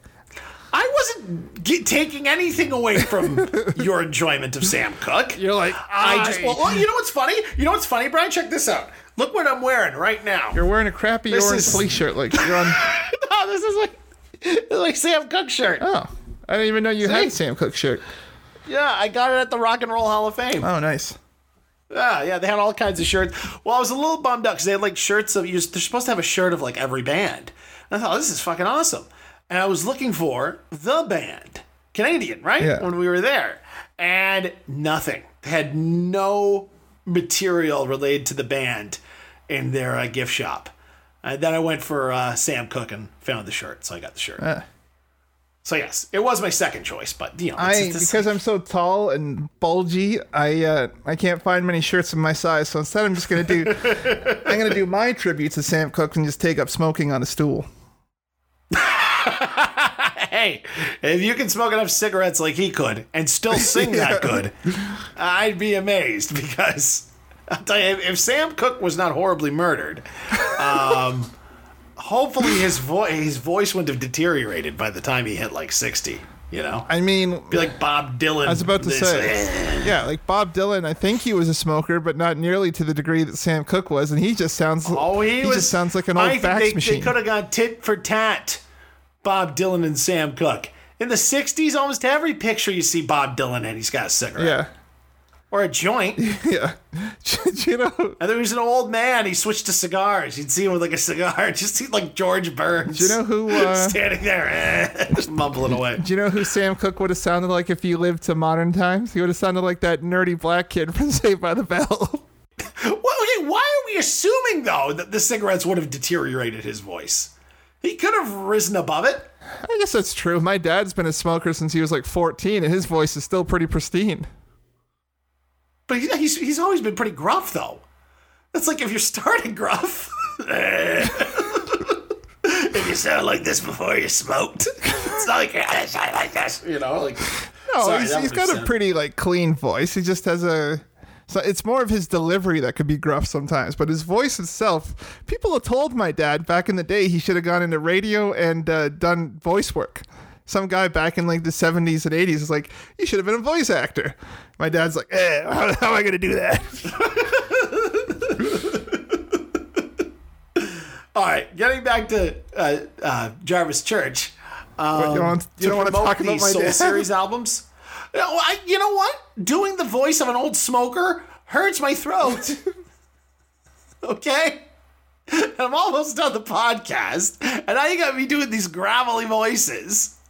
Because we brought up Sam Cooke, and you're amazed that he always is smoking a cigarette in every video you see of him singing away. And so we started talking about what he would have sounded like, and then we got Bob Dylan in on it, and now my voice hurts. Oh, whoa. Yeah.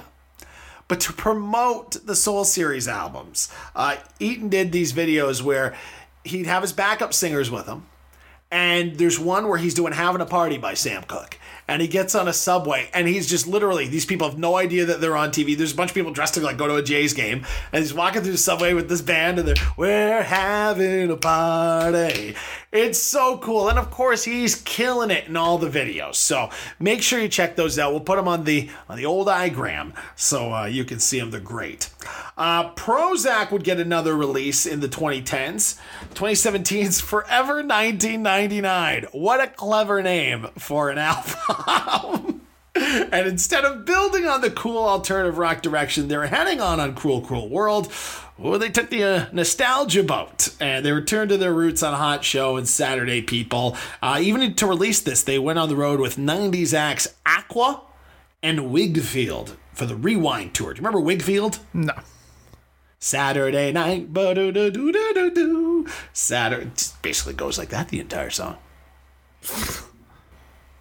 Check it out. It's a hit at the parties up here in Thunder Bay. I play it a lot. Oh, cool. You sound like a fucking Yank. What? My singing of what? No, it's pronounced Aqua. You sound No, it's Aqua. It's Aqua. like a goddamn Yankee. Brian agrees with me. It's Aqua. Sorry, my wife just walked in and she says it's Aqua. I say it's Aqua. You both are from the same fucking town. Of course you're gonna pronounce it the same. Yes, it's Aqua. No, it's not. Aqua. Well, we have been That's told right. we sound Aqua. American before, so and growing up like an hour and change away from Buffalo, it makes sense. And watching American TV. Yeah. It'll do that to you. Yeah. Yeah. What'd you think of Forever 1999?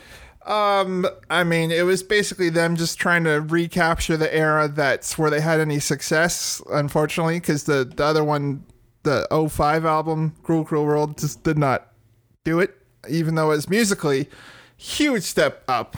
And lyrically huge step up.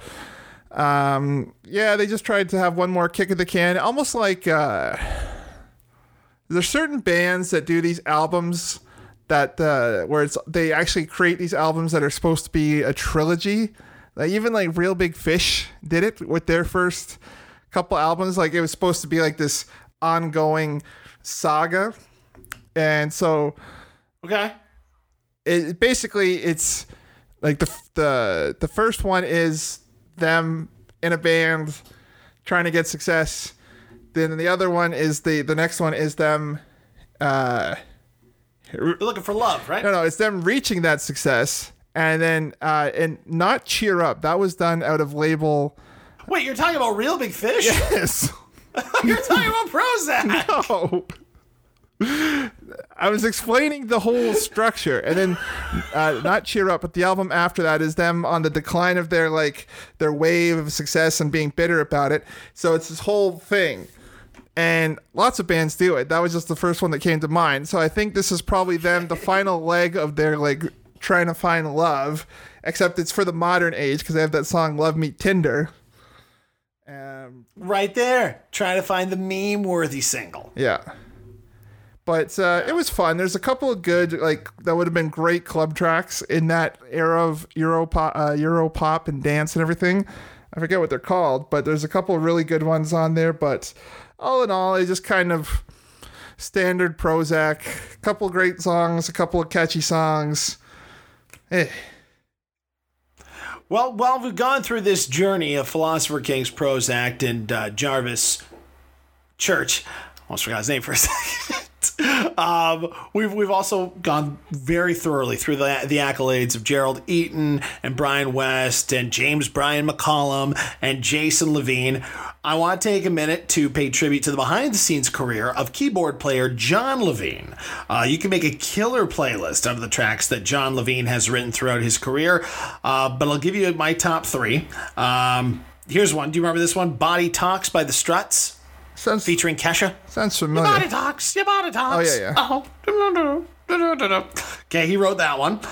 Here's one for you. It's in like every Hallmark movie about, or every movie trailer about someone who's got like a disability and they triumph over it. Fight Song by Rachel Platten. Do you know that? This is my fight song. Yeah. My wrong, all right song. Take Back My Life song? Apparently, I fucked up the lyrics. And number one would be Honey, I'm Good by Andy Grammer. Do you remember that one? No. They might have played it at my wedding. It's nah, honey, I'm good. I can have another, but I probably should. That song's the worst. I love that song. I mean, it's been that one. It's been played in sports arenas the world over. So, I mean, I'm sure it's probably gotten a lot of appeal. He's probably made some money off that, but it's so terrible. Big money. Oh, I love that tune. Anyhow, play the song, Brian. Play the song. So no, honey, I'm good. I can have another, but I probably should not. I got somebody at home, and if I stay, there we go. Sticks. Good shit. Good shit. All right. The latest release from the Philosopher Kings came out in 2018. Return of the Philosopher Kings, and I know you thought this was one of their better releases. I loved it. All right, go tell me why, because I didn't get a chance to listen. You texted me the other day, said you're about to listen to it. I am a busy man. Busy man, my ass. It was a long weekend. I had a lot to do. Things were just starting to open up. Barely got it all in. What did you do?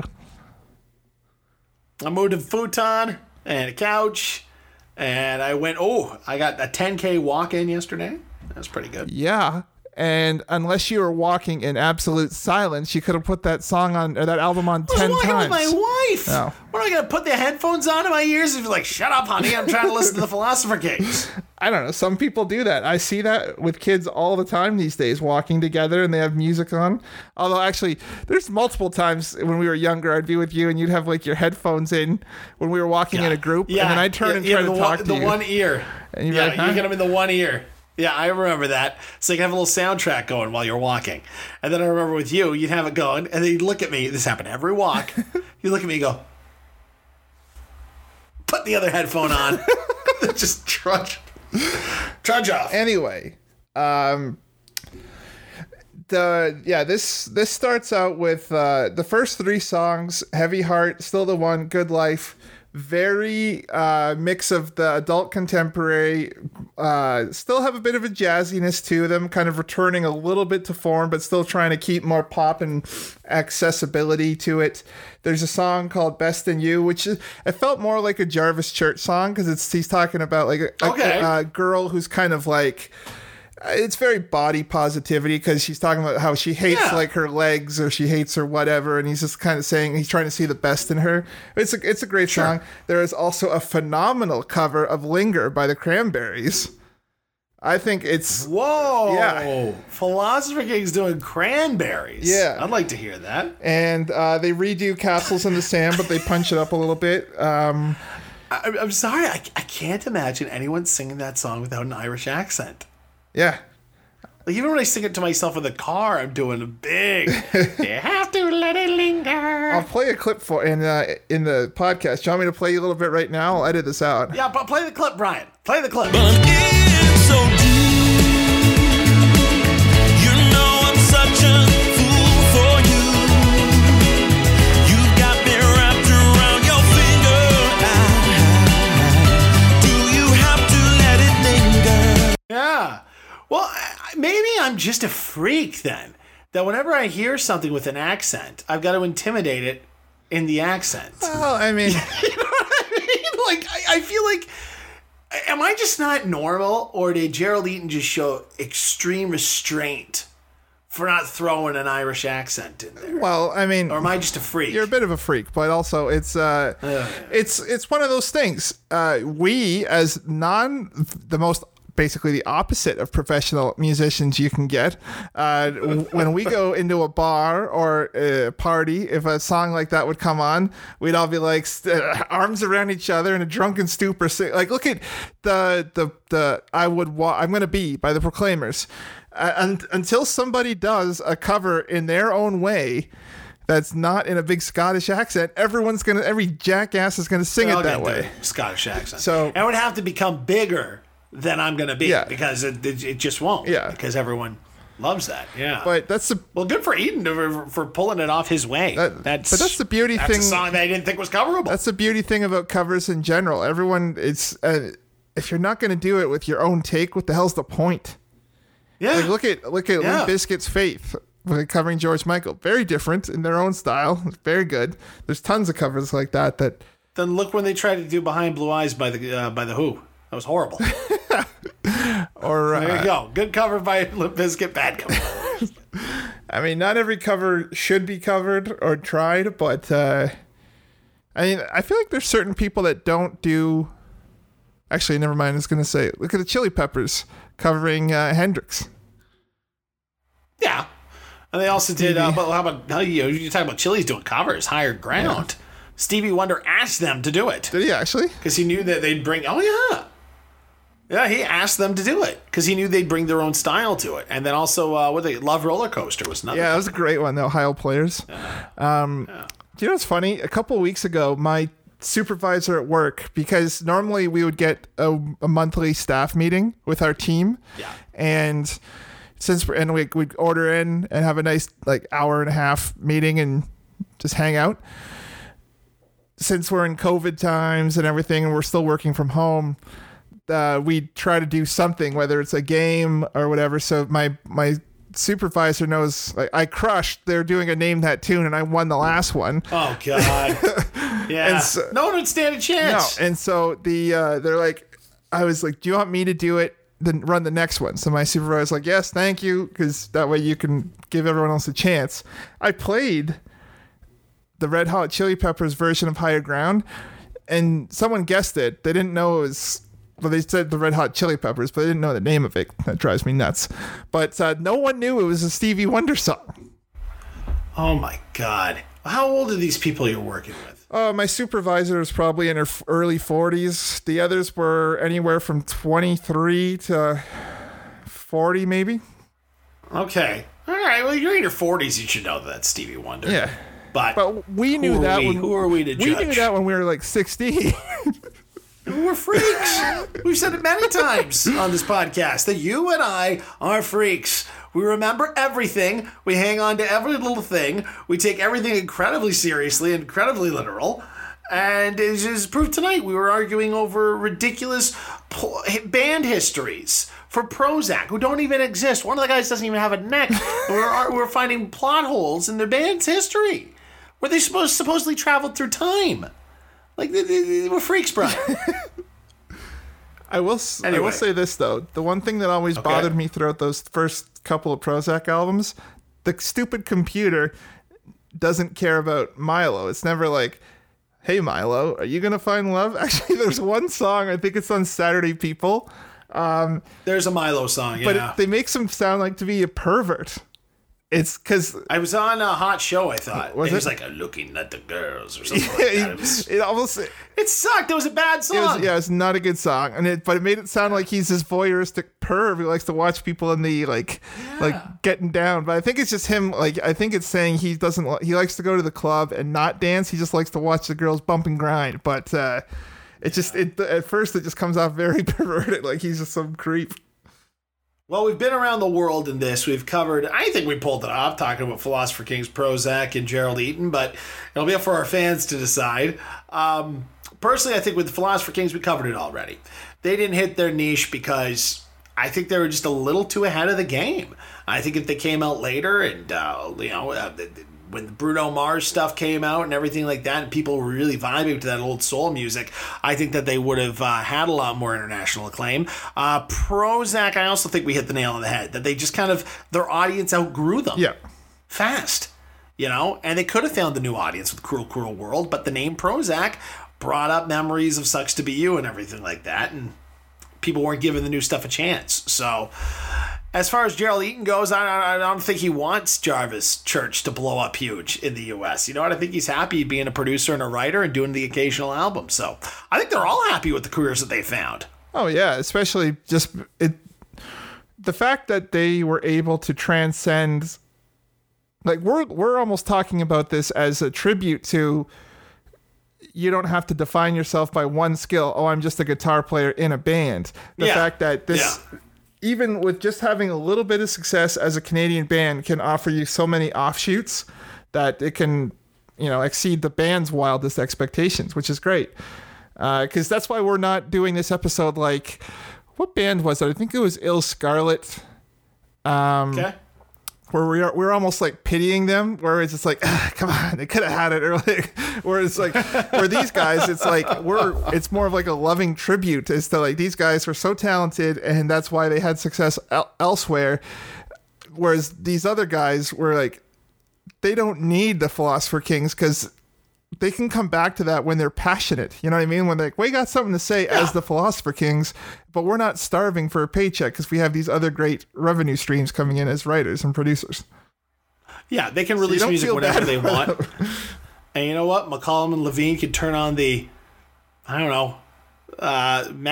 What were you? What, Windows 95? They can turn that back on and make another Prozac album if they want. No, it would be the Apple, the ones that were like a bowling ball, the one that you had back in the day.